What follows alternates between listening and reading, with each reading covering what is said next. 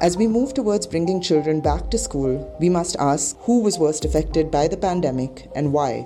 Decoding Exclusion, an interview series by the Vidhi Center for Legal Policy, aims to discuss the various facets of the problem of exclusion in education in India. With a range of experts in the field of law, policy, and education, we examine evidence on new sites of exclusion and ways in which we can support children and their households as we bring them back to school. Welcome to Vidhi's Decoding Exclusion, an interview series where we break down the various facets of exclusion from mainstream education in India. I'm Nisha, and today's episode is led by my colleague Pooja Pandey, who works as a senior resident fellow in the inclusive education vertical at the Vidhi Center for Legal Policy.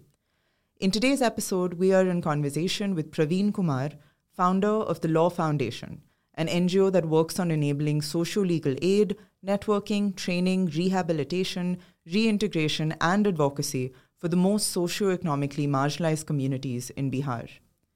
In this discussion, Praveen passionately represents the cause of some of the least discussed categories of children in conflict with law and children in need of care and protection. He highlights how both the state and researchers show a certain apathy towards understanding the plight of these children, despite them being some of the most consistently marginalized from access to education and allied development needs. He further advocates for increased attention to be brought to this issue by all key stakeholders. Our compilation of studies conducted during COVID-19 reinforces Praveen's concerns, where we find not a single study that documents the challenges of these categories of children. There's therefore much to learn from Praveen's experiences to shift the needle forward. I hope you learn as much from this episode as I did. Hello everyone. मेरा नाम पूजा पांडे है और मैं Vidhi centre for legal policy की education team में एक senior resident fellow के रूप में कार्यरत हूँ और मैं आप सभी का आज के एक बहुत ही महत्वपूर्ण बातचीत में स्वागत करती हूँ। ये जो आज की बातचीत है ये एक इंटरव्यू श्रृंखला का हिस्सा है जिसे हम डिकोडिंग एक्सक्लूजन के नाम से जानते हैं। इस श्रृंखला में हम कुछ चुने हुए रिसर्चर्स और फील्ड प्रैक्टिशनर्स से बात कर रहे हैं जिसमें हम कोविड महामारी के दौरान शिक्षा से जुड़े जो भी दुष्प्रभाव पड़े हैं उस पे और चर्चा करने की कोशिश कर रहे हैं। इस इंटरव्यू श्रृंखला का जो फोकस एरिया है हमारे लिए वो है आउट ऑफ स्कूल चिल्ड्रन पे बातचीत या फिर और उन वल्नरेबल बच्चों के पे बातचीत जिनकी शिक्षा का कोविड महामारी पर प्रभाव पड़ा हो। आज के इस इंटरव्यू में हमारे साथ हैं प्रवीण कुमार जी जो इस समय लॉ फाउंडेशन संस्था के डायरेक्टर के रूप में कार्यरत हैं। मैं थोड़ा सा आपको लॉ फाउंडेशन के बारे में भी बता दूं। लॉ फाउंडेशन का काम जो है वो मुख्यतः बिहार में है और ये बहुत ही सजग रूप से क्रिमिनल जस्टिस और कानूनी सहायता से जुड़े मुद्दों पर काम करते हैं। लॉ फाउंडेशन के काम का एक और अहम हिस्सा है जो चाइल्ड प्रोटेक्शन और children in conflict in law के साथ भी काफी जुड़ा हुआ है। तो आज की इस बातचीत का जो हमारा फोकस रहेगा उसमें हम लॉ फाउंडेशन के जो संस्थागत काम हैं जो उन्होंने किए हैं कोविड के दौरान उसके पहले भी और साथ ही में जो ग्राउंड रियलिटीज होंगी जो आउट ऑफ स्कूल चिल्ड्रन या children in conflict with law या बाकी मार्जिनलाइज्ड चिल्ड्रन और उनकी पढ़ाई से जुड़ी होंगी उसको हम और समझने की साझा करने की कोशिश करेंगे। और इसी के साथ मैं एक बार फिर प्रवीण जी का स्वागत करना चाहूंगी आज के इंटरव्यू के लिए और अगर आपकी परमिशन हो तो मैं आपसे पहला सवाल पूछना चाहूंगी प्रवीण जी। जी बहुत बहुत धन्यवाद और मैं बहुत ही प्रिविलेज फील कर रहा हूँ इस इंटरव्यू में शामिल हो करके और एक अच्छी पहल है डिकोडिंग एक्सक्लूजन के ऊपर हम लोग बात कर रहे हैं तो ठीक है हम लोग स्टार्ट कर सकते हैं इंटरव्यू को। जी thank you so much Praveen ji. तो पहला क्वेश्चन काफी ताकि हमें भी आपके काम के बारे में थोड़ा ज्यादा पता चले और हमारे दर्शकों को भी पता चले तो क्या आप हमें बता सकते हैं कि लॉ फाउंडेशन का जो चाइल्ड प्रोटेक्शन के ऊपर जो काम है वो किस तरह का जनरली रहा है और कोविड के दौरान खास करके बाल संरक्षण या चाइल्ड प्रोटेक्शन में किस तरीके से आपने फोकस किया है और एजुकेशन से जुड़े किस तरीके के काम किए। Over to you. हाँ बेसिकली मैं ये बताना चाहता हूँ कि जो लॉ फाउंडेशन का कार्य है सबसे ज्यादा हम लोग इनसाइड प्रिजन वर्क करते हैं और आउटसाइड प्रिजन जो हम लोग वर्क करते हैं वो मैक्सिमम जो वर्क है हमारा वो सीएनसीपी के साथ है, child need care and protection के साथ। और इनसाइड जेल में जो हमारा काम है इनसाइड प्रिजन वो सीआईसीएल के साथ है, child in children in care children in conflict with law के साथ वर्क है। सो बेसिकली अगर हम प्रिजन की बात करें तो प्रिजन में बिहार में ये देखा जा रहा है कि ज्यादातर children in conflict with law जो CICL हैं उनको नॉर्मल क्रिमिनल जस्टिस सिस्टम में लाया जा रहा है, जेल में भेजा जा रहा है, जबकि उनको जुवेनाइल जस्टिस बोर्ड में जाना चाहिए, ऑब्जर्वेशन होम में उनका प्रोडक्शन होना चाहिए। तो जब हम लोग प्रिजन विजिट करते हैं तो ऐसे बहुत सारे बच्चे मिलते हैं जो बिलो 18 ईयर के होते हैं, लेकिन वो कहते हैं कि हम जुवेनाइल हैं लेकिन मुझे एज ए एडल्ट रिमांड किया गया है इनसाइड प्रिजन।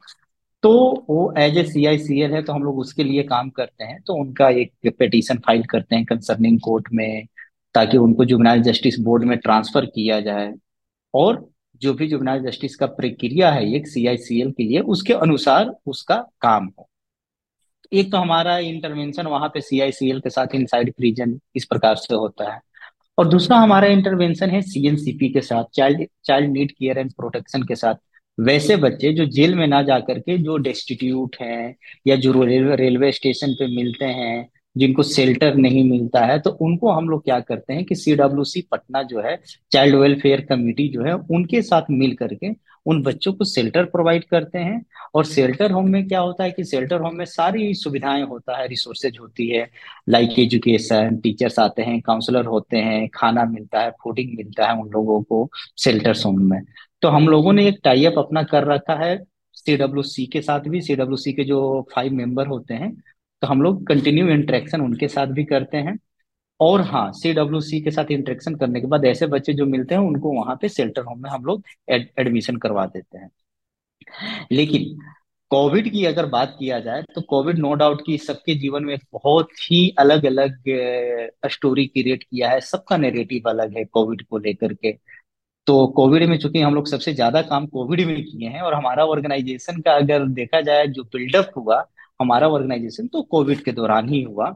कोविड में हम अपने वर्क को एक स्ट्रक्चर में लेकर आए, और हम अपने ऑर्गेनाइजेशन को ऑब्जेक्टिव को और ब्रॉड किया, एक्सटेंड किया। हम लोगों ने कहा कि नहीं, हम लोग को चाइल्ड के साथ भी काम करना चाहिए, कॉमर्शियल सेक्स वर्कर के साथ भी काम करना चाहिए, और जेंडर जस्टिस पे काम करना चाहिए। तो हम लोगों ने इस सारे थीम पे काम शुरू किया।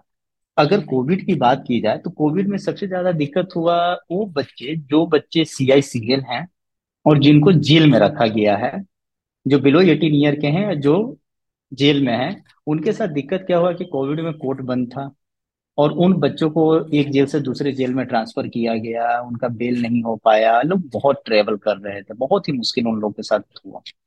तो उन बच्चों के साथ अगर देखा जाए तो नो डाउट कि एजुकेशन एक मेन पॉइंट तो है ही कि उनको दिक्कत हुआ, लेकिन मेंटली दिक्कत हुआ, खास करके मेंटली दिक्कत हुआ। और भी सिनेरियो को देख सकते हैं तो बहुत सारा इशू उन लोग के साथ हुआ। लेकिन उन लोग को, जो बच्चे 3 महीना में बाहर आ जाना चाहिए था जेल से, ताकि उनका समाज में फिर से एकीकरण हो सके, सोशल रीइंटीग्रेशन सोसाइटी में हो सके, ठीक है, लेकिन उनका नहीं हो पाया कोविड के कारण। वो 6 महीना, 9 महीना, एक एक साल ऐसे लोग जेल में रहे। तो एक साल का जो टाइमिंग है ना, उसमें उनका बहुत सारे ऐसे बच्चे मिले जिनका स्टडी छूट गया, जिनका एडमिशन स्कूल में नहीं हो पाया। तो कहीं ना कहीं एक नुकसान बहुत बड़े लेवल पे हुआ है चिल्ड्रेन का एजुकेशन को लेकर के। और अगर कोई जेल से जाता है चिल्ड्रेन कन्फ्लिक्ट विथ लॉ, तो फिर उसको बहुत एकीकरण में दिक्कत होता है, सामाजिक एकीकरण में, पुनर्वासन में, री इंटीग्रेशन को लेकर के काफी ज्यादा चैलेंजेस फेस करना पड़ा उन लोगों को।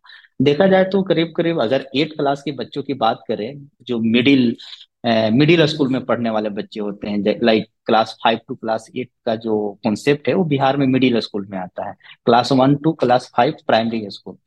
तो मिडिल स्कूल के बच्चों को जो सबसे ज्यादा जेल में आए तो उनको ज्यादा दिक्कत हुआ, ड्रॉप आउट हुआ, 2 2 साल का उनका ड्रॉप आउट हो गया। क्लास 8 में थे तो 9th में एडमिशन नहीं हो पाया, क्लास 7th में थे तो 8th में एडमिशन नहीं हो पाया। तो एक चीज तो ये है कि कहीं ना कहीं ड्रॉप आउट वो लोग हुए।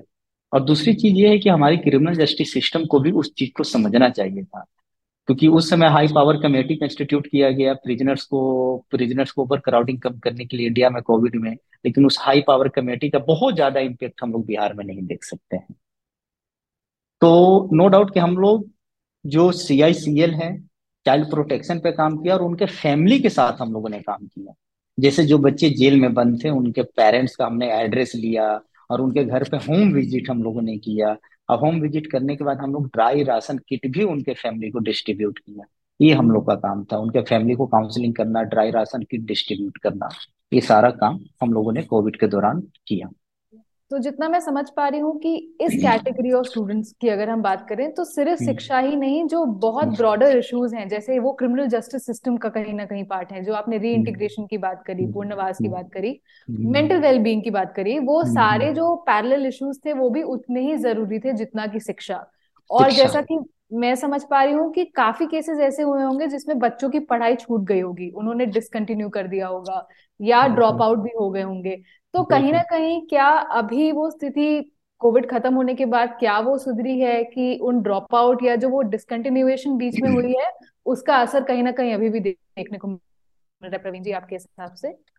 नहीं, बेसिकली क्या है कि उनका असर तो देखने के लिए मिलेगा ही, और ये लाइफ टाइम मिलेगा। जी। ऑब्वियसली है कि जब 2 साल अगर किसी का गैप हुआ, 2 साल अगर किसी का गैप हुआ है, एक स्टूडेंट है जो क्लास 8 में पढ़ता था, वो प्रिजन में गया, तो 1 साल बाद अगर उसका बेल होता है, बाहर निकला, तो 1 साल का जो गैप हुआ, और कोविड के दौरान 1 साल और एक्स्ट्रा गैप हुआ, 2 साल, तो जो 2 साल पीछे गया ना, तो लाइफ टाइम के लिए अपना एजुकेशन सिस्टम में वो पीछे चला गया।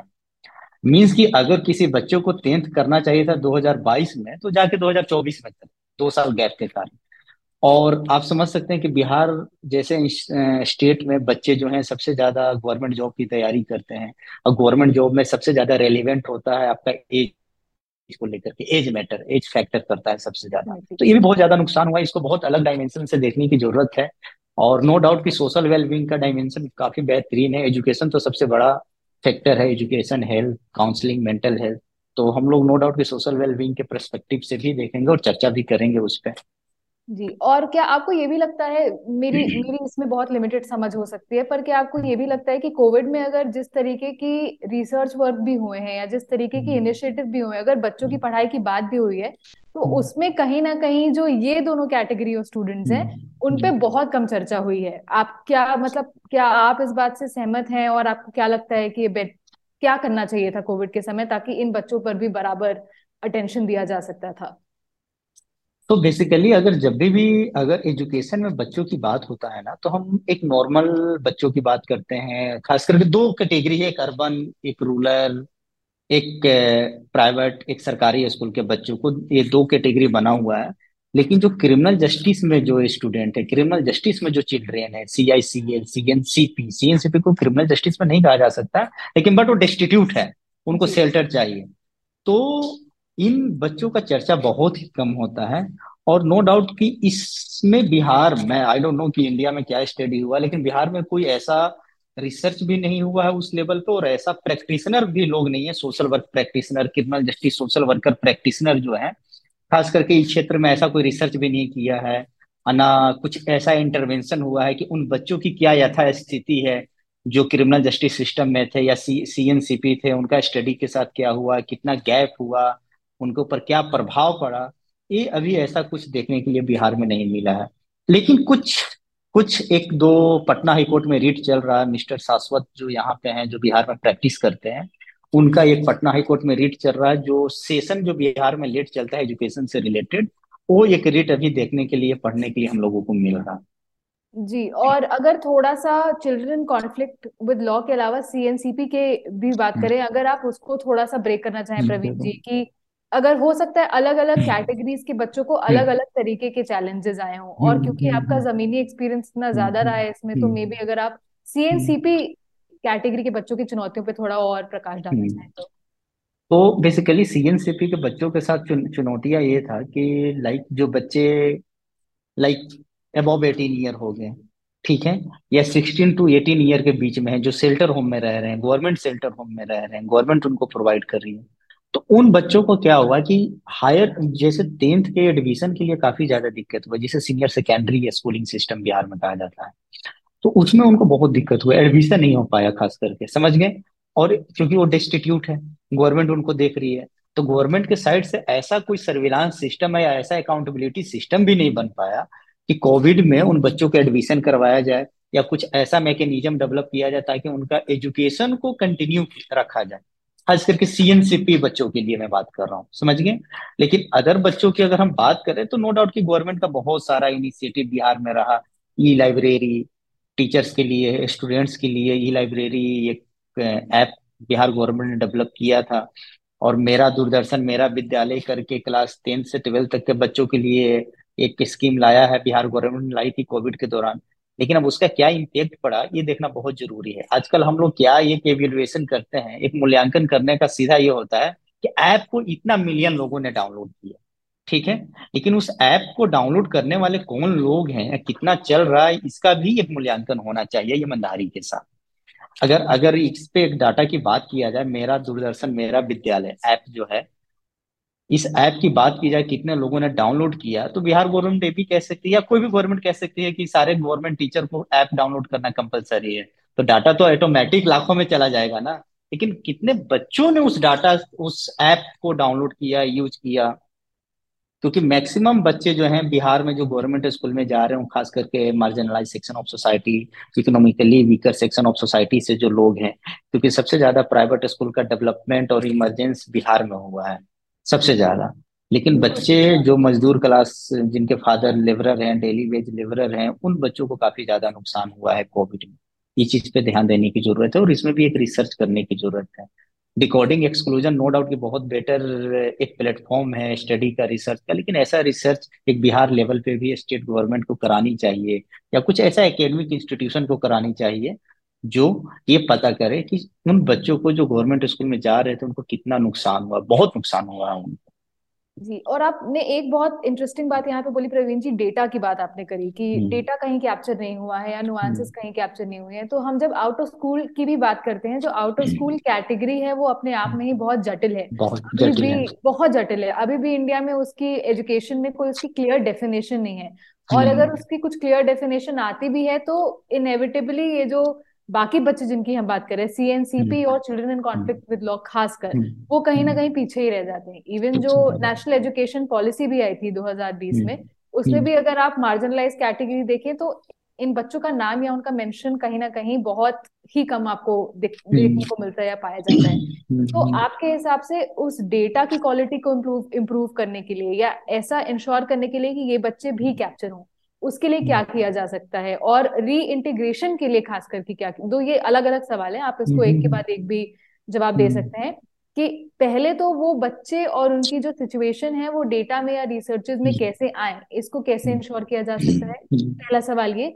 दूसरा, हम उनके लिए as a researcher, as a practitioner और इवन जो स्टेट गवर्नमेंट है वो ऐसा हम्म। क्या काम कर सकती है कि हम उनको कोविड के बाद भी अब री इंटीग्रेट करने की कोशिश कर सकें?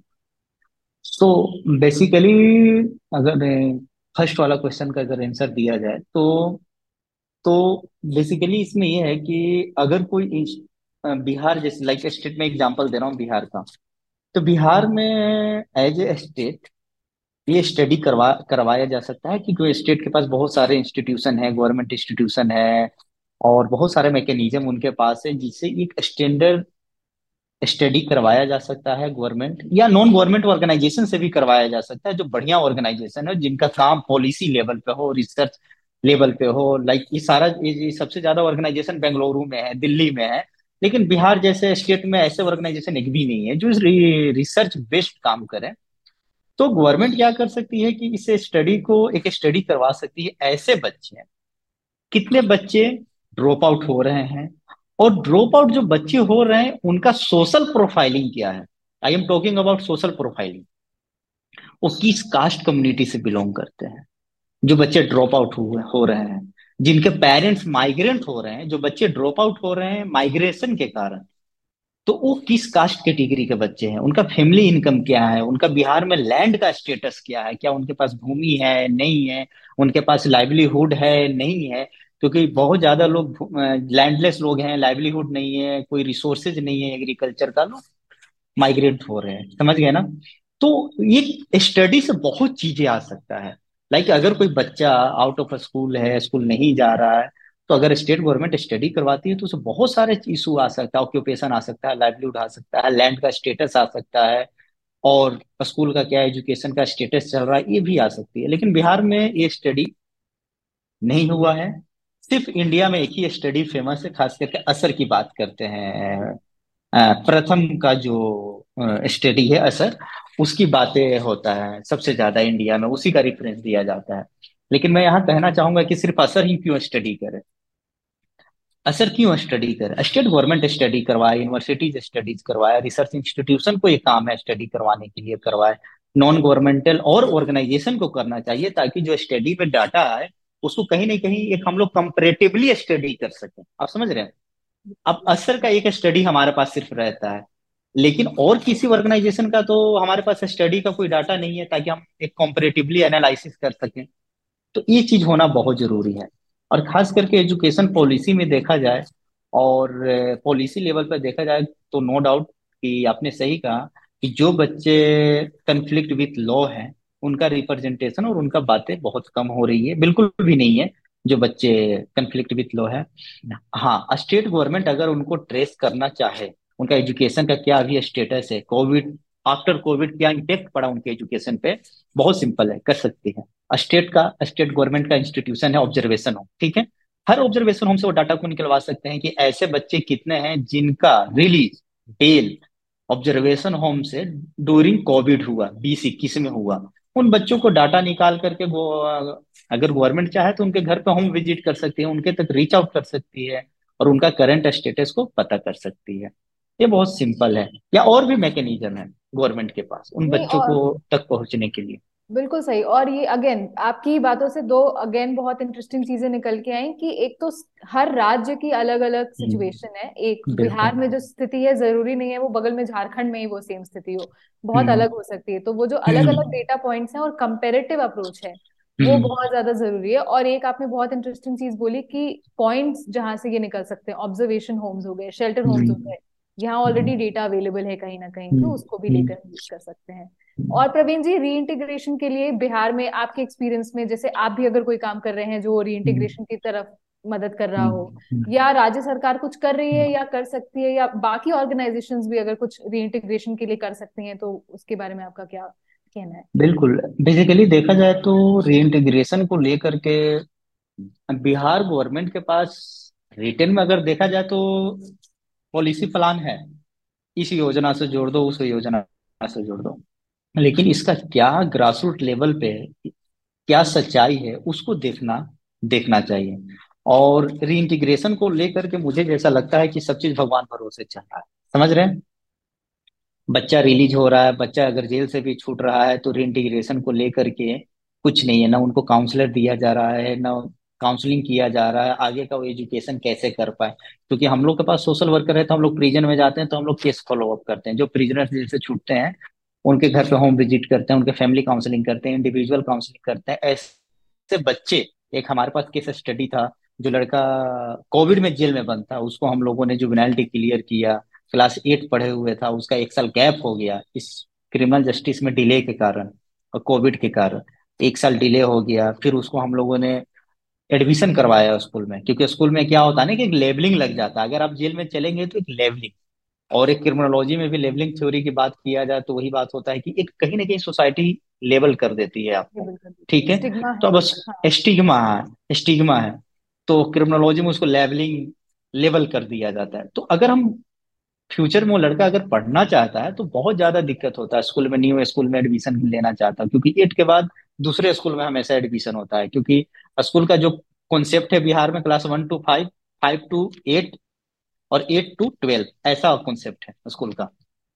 तो दूसरे स्कूल में जाना होता है, तो वो लड़का का एडमिशन नहीं हो पाया था, फिर हमारे सोशल वर्कर ने उस स्कूल में गया, प्रिंसिपल से बात किया, टीचर से बात किया, जब जाकर के उसका एडमिशन हुआ। तो इस लेवल पे पॉलिसी को होना चाहिए कि ये कोई ना कोई सोशल वर्कर हो या कोई भी एक स्टेक होल्डर हो जो रिलीज के बाद या जो बच्चे एजुकेशन तक नहीं पहुंच पा रहे हैं वहां तक उसको एक्सेसिबिलिटी करवा सके। वो ये गैप जो बीच में है ना, उस गैप को आइडेंटिफाई करने की जरूरत है स्टेट गवर्नमेंट तो यहाँ पे को। हैंड होल्डिंग और किसी का वहां होना, मतलब एक ऑन ग्राउंड प्रेजेंस की जब आप बात करें तो फिजिकल प्रेजेंस और जो उसको गाइड कर सके, मेंटर कर सके, सोशल वर्कर, इस सब चीजों का होना बहुत जरूरी है कहीं ना कहीं। जी। और प्रवीण जी, आपके एक्सपीरियंस से क्या कोई ऐसा स्टेट रहा है जिसमें जिसने कोविड में इस इशू पे बेहतर काम किया हो as compare to other states? मतलब कुछ नहीं तो कम से कम कॉन्वर्सेशन रही हो, उन्होंने अलग से सर्कुलर निकाला हो, अलग से स्कीम निकाली हो, कोई और स्टेट जिसके बारे में आप सोच सकते हो? देखिए, इसको स्टेट को लेकर के मेरा बहुत अलग ओपिनियन है जो मैं बताना चाहता हूँ। जी। अब देखिए, अगर नो डाउट सर्कुलर हर स्टेट ने निकाला है, हमारा देश में हर स्टेट सर्कुलर ऐप निकाल देती है, ठीक जी। ना। तो इसीलिए मैंने वो सर्कुलर, शब्द शब्द का इस्तेमाल किया, हाँ, क्योंकि मुझे तो पता है सर्कुलर निकले हैं। जी। हाँ, तो सर्कुलर और ऐप निकालना वो एक्सेसिबिलिटी को सुनिश्चित नहीं करेगी ना। एजुकेशन की एक्सेसिबिलिटी को सुनिश्चित करना है तो सर्कुलर से वो नहीं हो पाएगा, पहुंच से हो पाएगा। कितने लोगों तक पहुंच पहुंच पा रही है। अब बात करें state like Bihar, UP, West Bengal, Madhya Pradesh, Hindi belt state. Hindi belt state का बहुत बुरा कंडीशन है, ठीक ना, बहुत ज्यादा पॉवर्टी है, लोगों के पास खाने के लिए लाइवलीहुड का स्कार्सिटी है, तो उनके पास मोबाइल भी बहुत दिक्कत से आता है, मोबाइल भी नहीं है। तो ये कोविड में मैंने क्या देखा कि जितना भी सर्कुलर निकाला गया, जो भी चीजें एजुकेशन से रिलेटेड निकाला गया, वो कहीं ना कहीं टेक्नोसेंट्रिक था। टेक्नोसेंट्रिक था। टेक्नोसेंट्रिक के लिए ऐप वो निकाल रहे हैं, बहुत सारा ई बुक निकाला गया, नो डाउट ये तो फैसिलिटी होना चाहिए। तो उस टेक्नो सेंट्रिक रिसोर्स को मोबालाइज करने के लिए बहुत मुश्किल हुआ गरीब घर के बच्चों को। कोई भैंस बेच करके मोबाइल एंड्रॉयड खरीद रहा है, कोई बकरी बेच करके एंड्रॉयड खरीद रहा है मोबाइल। इवन कोई सुअर का लाइवलीहुड जिसका है, सुअर पालन का, वो सब इसमें इन सब जानवरों जानवर को बेच करके मोबाइल खरीदे हैं। मोबाइल खरीदने के बाद, ऑनलाइन पढ़ने के बाद क्या इम्पेक्ट पड़ा, वो भी एक अलग विषय बिंदु है रिसर्च का। कि इन लोग ऑनलाइन करके कितना पैसा कमाया गया इस देश में। कोचिंग कोचिंग को खास करके देखा जाए, एक अलग से रिसर्च ये भी होना चाहिए कि कितना कोचिंग इमर्ज हुआ ऑनलाइन में। बिल्कुल। कितना कोचिंग इमर्ज हुआ, कोचिंग वाले ने कितने लोगों का मोबाइल खरीदवाया, उससे क्या आउटपुट निकला, आउटकम्स क्या निकला, ये भी देखने की जरूरत है। क्योंकि एक जगह मैं देख रहा था, डाटा की बात की जाए तो सबसे ज्यादा कोविड में जो अभी तक जो सबसे ज्यादा है ना, सबसे ज्यादा कोचिंग का जो मार्केट है वो सबसे ज्यादा इमर्ज हुआ है। और एक टोटल पहुंच गया है 58,000 करोड़, 58,000। और एक जी। एस्टिमेट लगाया जा रहा है कि 2028 तक एक कम से कम 1,33,000 का इसका मार्केट हो जाएगा, ऑनलाइन कोचिंग सेंटर का। तो आप समझ सकते हैं कि ये कहाँ हम लोग जा रहे हैं, समझ गए ना। और ये सारे कोविड के दौरान हुआ, आप देख सकते हैं कि कितने सारे, नो डाउट कि ऑनलाइन चीजें बहुत अच्छा है, लेकिन खास करके मार्जिनलाइज और डिसएडवांटेज सेक्शन ऑफ सोसाइटी से जो लोग आते हैं वो कहीं ना कहीं इन सब चीजों से चुक जाते हैं। जी। और अब जिसका प्राइवेट मन, प्राइवेट लोगों ने, मतलब प्राइवेट स्कूल्स ने और प्राइवेट कोचिंग सेंटर्स ने, एक्चुअली आप बिल्कुल सही कह रहे हैं, इसका ज्यादा फायदा उठाया। गवर्नमेंट ने भी स्कीम्स निकाली डिजिटल एजुकेशन बिल्कुल, की, पर प्राइवेट वालों ने बहुत ज्यादा कंपैरेटिवली निकाली, जो कि एग्जैक्टली। प्राइवेट स्कूल का ये भी प्रोफाइलिंग देखना है कि प्राइवेट स्कूल में कौन से बच्चे जा रहे हैं, जी। किनके लिए रिसोर्सेज है। तो इसमें टोटल मिला करके सबसे ज्यादा नुकसान गवर्नमेंट स्कूल के बच्चों को हुआ है। वो बच्चे जो सबसे ज्यादा ज्यादा मार्जिनलाइज सेक्शन ऑफ सोसाइटी से बिलोंग करते हैं। और जो बच्चे जो शेल्टर होम्स और ऑब्जर्वेशन होम्स में थे, क्या आपके हिसाब से उन तक डिजिटल एजुकेशन पहुंचा भी है? क्योंकि एक पर्सनल डिवाइस होना उन बच्चों के लिए भी, ये भी बहुत बड़ा हम्म, चैलेंज है। या तो आपके पास कॉमन हम्म, डिवाइस हो वहां पे, या तो एक टेलीविजन हम्म, हो। तो क्या आपको लगता है इन बच्चों के पास डिजिटल एजुकेशन सही हद तक पहुंचा भी है अभी कि नहीं? मेरा गैस है कि नहीं। नहीं पहुंचा है, पर आपको बेटर पता होगा। ये आपने बिल्कुल सही क्वेश्चन पूछा कि उन बच्चों को क्या हुआ जो खास करके CICL हैं, CNCP हैं। तो उन तक तो एक्सेसिबिलिटी नहीं हो पाएगी। और ये कोई स्टडी भी नहीं आ पाया कि कितने शेल्टर होम में ऐसे बच्चों को डिवाइस डिवाइस डिस्ट्रीब्यूट किया गया जिससे ऑनलाइन स्टडी कर सके, ऐसा कुछ है नहीं। लेकिन ये सवाल बहुत ही बेहतरीन है, ये इस पर बात चर्चा परिचर्चा होनी चाहिए कि उन बच्चों को क्या, जो खास करके कन्फ्लिक्ट विथ लॉ है जी। उनके साथ। और इन शेल्टर होम्स में क्या कहीं कोई, और स्पेशली जो कैटेगरी की हम बात करते हैं Praveen ji, like children in hmm, conflict with law और सीएनसीपी, क्या इसमें हम्म, कोई जेंडर डायनामिक भी है जो प्ले करता है कि ज्यादातर शेल्टर होम्स में मेल चाइल्ड ज्यादा है या फीमेल चाइल्ड ज्यादा है, हम्म, उन पे एजुकेशन का जो प्रभाव पड़ा है? या ऐसा भी केसेस हुए हैं कि वो पढ़ाई छोड़कर उन्होंने वर्कफोर्स ज्वाइन कर लिया है, या ऐसा हम्म। कुछ इस तरीके के भी डायनामिक सामने आए थे क्या कोविड के समय? हाँ, देखिए, ये डायनामिक्स को मैं एज ए शेल्टर होम के परस्पेक्टिव में नहीं बताना चाहता। नो डाउट कि जेंडर का कहीं ना कहीं इशू तो है ही। हर जगह जेंडर एक्सक्लूजन का इशू है हमारे देश में। इस देश में जेंडर तो है ही इशू, कहीं ना कहीं डिस्क्रिमिनेशन जेंडर बेस्ड है, हर जगह है, समझ गए ना। तो जी। ये चीजें हैं। और और जेंडर भी डिपेंड करता है, रिसोर्स मोबिलाइजेशन आपके जेंडर के ऊपर। ये बिल्कुल। बहुत सारा ऐसा स्टडी आया, अब लाइक गांव में ही देखिए ना, अगर एक घर में दो भाई दो बहन है और किसी को दो डिवाइस चाहिए तो ऑब्वियस है कि दो भाई को मिलेगा, दो बहन को नहीं मिलेगा। तो ये तो जनरल चीजें प्रैक्टिस में चल रहा है हमारे सोसाइटी में, जो नहीं होनी चाहिए। तो अगर शेल्टर होम में देखा जाए तो शेल्टर होम तो नहीं, लेकिन हम अपने गाँव में देखे हैं, क्योंकि मैं अपने कोविड के दौरान अपने गांव में था, गांव से काम कर रहा था और काफी ग्रास रूट से जुड़ा हुआ रहा है, क्योंकि मैं अक्सर गांव में जाते ही रहता हूँ। तो ये चीज देखने के लिए मिला, जो बच्चे पढ़ाई कर रहे थे कोविड के दौरान उनका पढ़ाई छूटा, और वो बच्चे अभी हैदराबाद और बेंगलुरु, चेन्नई जैसे शहर में काम करने जा रहे हैं।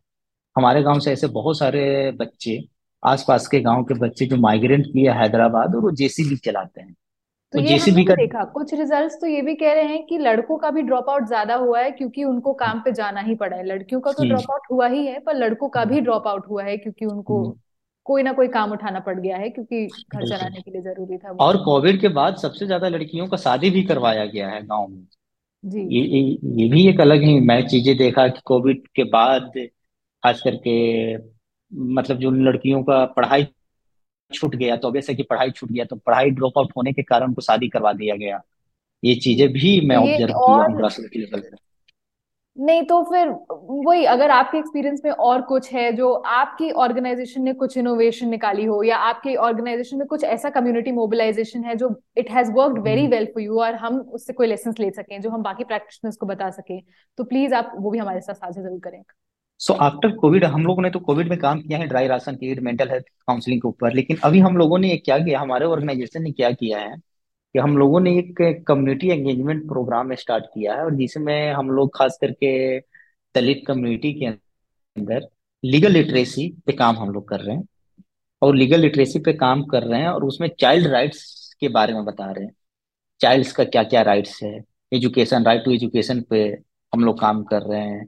और जो भी एक इंटाइटलमेंट बेस्ड राइट है चिल्ड्रेन का, उस पे हम लोग एक लीगल लिटरेसी का प्रोग्राम हम लोगों ने डेवलप किया, और अभी हम लोग कम्युनिटी, दलित कम्युनिटी के साथ कर रहे हैं। और इस प्रोग्राम का सबसे मेन मकसद ये है कि community based paralegal volunteer को तैयार करना और एक लीडरशिप क्वालिटी उनके अंदर इनहेंस करना, क्योंकि लीडरशिप क्वालिटी बहुत ज्यादा बिल्डअप करने की जरूरत है, खास करके उन सेक्शन ऑफ सोसाइटी जो खास करके डिसएडवांटेज है, मार्जिनाइज सेक्शन ऑफ सोसाइटी के बच्चों के अंदर सबसे ज्यादा लीडरशिप क्वालिटी, राइट बेस्ड, उनका क्या क्या राइट्स है, क्या क्या कॉन्स्टिट्यूशनल वैल्यू राइट्स है, इन सब के ऊपर हम लोग काम कर रहे हैं दलित कम्युनिटी के बच्चों के साथ। ठीक है, तो वो लीडरशिप बिल्डिंग है जो कम्युनिटी खुद ओनरशिप लेके आए, उसके बाद वो यस। राइट्स पे काम करे। ये बहुत हम्म। अच्छा अप्रोच है। और एक जो आपने लीगल एम्पावरमेंट की बात करी, ये भी कहीं ना कहीं इन डिस्कोर्स से बहुत मिसिंग है प्रवीण जी। जब शिक्षा की बात होती है तो जो शिक्षा का अधिकार वाली बात है, राइट टू एजुकेशन, वो कहीं ना कहीं अब थोड़ा पीछे होता जा रहा है, उसकी बहुत कम लोग इस समय बात कर रहे हैं। तो ये लॉ वाला पर्सपेक्टिव लेके काम करना, कानून को जरिया बनाना ताकि वो क्रिमिनल जस्टिस और शिक्षा के इंटरसेक्शन पे काम करे, ये काफी बढ़िया है। ठीक है, इसके अलावा ज्यादा सवाल तो मेरे पास। जी जी बोलिए प्रवीण जी, आप कुछ बोलिए। राइट टू एजुकेशन पे को अगर हम लोग देखें तो राइट टू एजुकेशन तो नो डाउट कि एक प्राइवेट स्कूल पे जबरदस्ती थोप दिया गया है, लेकिन ये मुझे लगता है बिहार के अंदर कोई भी ऐसा प्राइवेट स्कूल नहीं है जो ईमानदारी से ये डाटा बता सके कि हम लोगों ने इतना राइट टू एजुकेशन के तहत इस साल बच्चों को जी एडमिट। क्योंकि जब भी राइट टू एजुकेशन की बात हो तो इसमें जबरदस्ती को ये स्कूल के ऊपर थोपना नहीं चाहिए। स्कूल ये बताए, हर साल लिस्ट निकाल दे, चिपका दे कि राइट टू एजुकेशन के अंदर हम लोगों ने ये इस बच्चे को एडमिशन दिया, इसका कास्ट क्लास ये रहा है। होना चाहिए, सबको पता होना चाहिए, लेकिन ऐसा कोई करने वाला नहीं है, क्योंकि एक बहुत बड़ा मार्केट है प्राइवेट स्कूल का, प्राइवेट एजुकेशन का। क्योंकि इसका एक कॉन्सेप्ट है ना, जो मैंने अभी तक हम्म समझा है, कि जो इकोनॉमिकली सक्षम लोग हैं, इकोनॉमिकली पैसे में अच्छे हैं, इकोनॉमिकली बोलिए, सोशली बोलिए, फर्स्ट से ट्वेल्थ तक तो अच्छे स्कूल में बच्चों को पढ़ाएंगे, पैसा वाले स्कूल में, प्राइवेट स्कूल में। लेकिन जब हायर एजुकेशन की बात आएगी तब वो सेंट्रल यूनिवर्सिटी खोजेंगे, तब वो स्टिपेंड्स की बात करेंगे, तब वो हिंदू, हंसराज रामजस किरोड़ी मल जामिया, बीएचयू, जी। अलीगढ़, जवाहरलाल नेहरू यूनिवर्सिटी की बातें करेंगे। फिर वो अपने बच्चों को नहीं अशोका बिल्कुल, यूनिवर्सिटी में नहीं भेजेंगे बिल्कुल सही बात है। ग्रेजुएशन करने के लिए 30 लाख लगा करके, तब वो आईआईटी खोजेंगे, तब वो एम्स जी, और खोजेंगे। ये बिल्कुल ट्रेंड रिवर्स हो हाँ। जाता है हायर एजुकेशन में जाते ही। तो हाँ। ये तो खैर बिल्कुल। अगेन ये दूसरा ही जटिल मुद्दा है, इस पे तो भी बहुत अलग से। बिल्कुल। ठीक है। और एज अ रिसर्चर और प्रैक्टिशनर, हमारी तरफ से या बाकी प्रैक्टिशनर्स को कुछ ऐसे एरिया जिस पे हम खुद काम कर सकते थे पर हमने कोविड में काम नहीं किया, और जिस पे हमें और आगे काम करना चाहिए, खासकर चिल्ड्रन कॉन्फ्लिक्ट विद लॉ और children in need of care and protection को लेके, हमें एज अ रिसर्चर या प्रैक्टिशनर प्रैक्टिशनर किन एरियाज पे फोकस करने की जरूरत है, उसका उसको लेके आपका क्या मानना है प्रवीण जी? अगर देखा जाए तो खास करके नो डाउट कि अगर रिसर्चर की बात करें तो खास करके सीएनसीपी सीआईसीएल के रिसर्चर को सबसे ज्यादा स्टडी करने की जरूरत है क्रिमिनल जस्टिस इंस्टीट्यूशन में जो बच्चे हैं। रिसर्चर अगर कोई ऑर्गेनाइजेशनल रिसर्चर हो या एकेडमिक रिसर्चर हो, क्योंकि एकेडमिक में भी रिसर्च नहीं है। आप सर्च कर सकते हैं गूगल पे कि ऐसे कितना रिसर्च हुआ बिहार में या अदर स्टेट में जो बच्चे के ऊपर है, कन्फ्लिक्ट विथ लॉ के ऊपर है। बहुत ही कम है, बहुत ही कम है, बहुत कम, बहुत कम, बिल्कुल बहुत सही। कम है। तो ऑर्गेनाइजेशन को भी ऐसे स्टडी करने की जरूरत है, और खास करके प्रैक्टिशनर को भी इंटरवेंशनल अप्रोच के बेस पे काम करने की जरूरत है। प्रैक्टिशनर को एंगेजमेंट की जरूरत है और रिसर्चर को और अच्छा रिसर्च करने की जरूरत है। चाहे वो रिसर्च क्वालिटेटिव बेस्ड हो या क्वांटिटी बेस्ड हो, रिसर्च से एक नैरेटिव निकल कर आता है, एक डिस्कोर्स पैदा होता है कि क्या चल रहा है। तो अभी ये सब चीज तो नहीं हुआ, लेकिन करने की जरूरत है खास करके चिल्ड्रेन के ऊपर, क्योंकि जब भी चाइल्ड की बात आती है ना तो हम लोग सिर्फ थोड़ा बहुत राइट्स की बात कर लेते हैं, लेकिन ग्रास रूट पे क्या चल रहा है उसका इंटरवेंशनल अप्रोच की बातें नहीं कर पाते हैं, जो प्रैक्टिकलिटी में क्या चल रहा है क्या नहीं चल रहा है। एजुकेशन पे थोड़ा बहुत हो हल्ला हो जाता है, लेकिन एजुकेशन एज ए सीआईसीएल और एजुकेशन सीएनसीपी के लिए क्या वैल्यू है, इस पे तो अभी मैं फर्स्ट टाइम ही देख रहा हूँ ऐसा कोई चर्चा हो रहा नहीं, और है। हमने तो बहुत सारी रिसर्च कंपाइल भी करी, जो हमने स्टडी करी उसमें हम रिसर्च ही कंपाइल कर रहे थे, क्या हो रहा है कैसे हो रहा है, तो उसमें इन दोनों एस्पेक्ट्स पर तो बिल्कुल ही बात नहीं हुई है। इंडिया में तो मैं काफी कॉन्फिडेंस के साथ कह सकती हूँ कि इस पे कोई रिसर्च नहीं हुई है, नंबर वन। और नंबर टू, जैसे आप इंटरवेंशनिस्ट अप्रोच कह रहे हैं, तो उस केस में एक रिसर्चर को और एक प्रैक्टिशनर को बहुत जरूरी है कि वो आपस में बात करें, दोनों बिल्कुल। अलग अलग काम नहीं करें, हम्म वरना हम्म, तभी वो एक पॉलिसी एडवोकेसी साथ में हम्म। कहीं ना कहीं हो सकती है। ठीक है प्रवीण क्योंकि जी। एक रिसर्चर ही एक बेस्ट एडवोकेसी कर सकता है। एक रिसर्चर, एक प्रैक्टिशनर एडवोकेसी स्टेट के साथ, एडवोकेसी स्टेक होल्डर्स के साथ एक रिसर्चर ही कर सकता है। एक रिसर्चर। लेकिन ये चीजें खास करके बिहार में सबसे ज्यादा गैप है, लैक है। आई थिंक इंडिया में ही है प्रवीण जी, मैं फिर ये बात अच्छा। बोल सकती हूँ कि ये हम्म। मुझे नहीं, जहां तक मैंने भी जितना पढ़ा है, जितनी मेरी थोड़ी बहुत समझ है इसको लेके, बहुत कम लोग हैं जो इनके बारे में लेकिन बात करते साउथ में हैं। काफी अच्छा वर्क हो रहा जी। है। स्टेट हिंदी बेल्ट स्टेट में तो बिल्कुल रिसर्च तो गोबर है, हिंदी बेल्ट हाँ, स्टेट ये में। आपने बिल्कुल सही कहा। साउथ में बहुत बेहतरीन काम कुछ कुछ हो रहा है। साउथ में लोग काफी अच्छा लिखते भी हैं, चीजों को लिखते हैं, अध्ययन भी करते हैं। लेकिन Hindi state like English UP speaking Bihar में बेल्ट में तो मुश्किल है, करेक्ट बहुत कहीं ये कम आपने। है। जी अगर जी आप अवेयर होंगे यूपी बिहार से लेकर के, तो काफी ज्यादा लिटरेचर और क्राइम का भी संबंध है। जी। जिस डिस्ट्रिक्ट में लिटरेचर कम होगा वहां पे क्राइम रेट सबसे ज्यादा होगा। ये भी आप देख सकते हैं कि किस किस डिस्ट्रिक्ट में क्राइम बहुत ज्यादा है। लिटरेचर बहुत जरूरी है, हर स्टेट हर डिस्ट्रिक्ट के पास उसका अपना एक लैंग्वेज होना चाहिए, एक अपने लैंग्वेज का लिटरेचर होना चाहिए, बिल्कुल जरूरी। कम्युनिटी और लाइब्रेरी होना चाहिए। हमारे बिहार में तो कम्युनिटी लाइब्रेरी का कोई कॉन्सेप्ट ही नहीं है।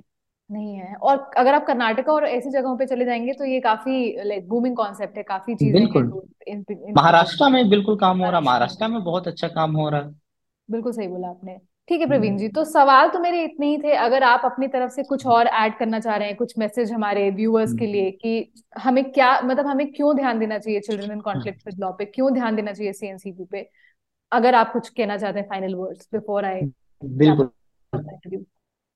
बिल्कुल। मैं ये कहना चाहता हूँ कि अगर हम लोग सीआईसीएल की बात करें ना, तो सीआईसीएल पे ज्यादा ध्यान देने की जरूरत इसलिए है, और सिर्फ सीआईसीएल ऑब्जर्वेशन होम पे ध्यान देने की जरूरत नहीं है। सीआईसीएल ऐसे बहुत सारे हैं जो इनसाइड प्रिजन है, जिनको पुलिस एज ए जो रिमांड की है, एज ए एडल्ट रिमांड करती है जेल में।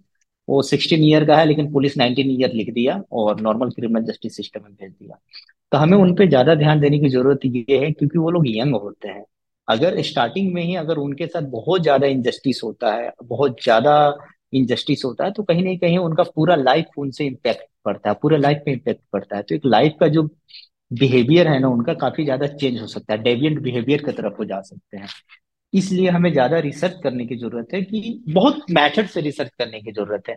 सोशल वेलबींग, उनका साइकोलॉजिकल, मेंटल, सोशल, एजुकेशनल तरीकों से बहुत डायमेंशनल एक रिसर्च करने की जरूरत है। इंटरडिसिप्लिनरी तरीका से रिसर्च करने की जरूरत है, और हमें करना चाहिए, खास करके सीआईसीएल के ऊपर। और इवन सीएनसीपी पे भी करने की जरूरत है, child need care and protection, कि क्या स्टेटस है उनका एजुकेशन को लेकर के, क्या है। एक तो वैसे भी एक्सक्लूजन उनका है कि एक टैबू लग गया, वो सीआईसीएल है या सीएनसीपी है।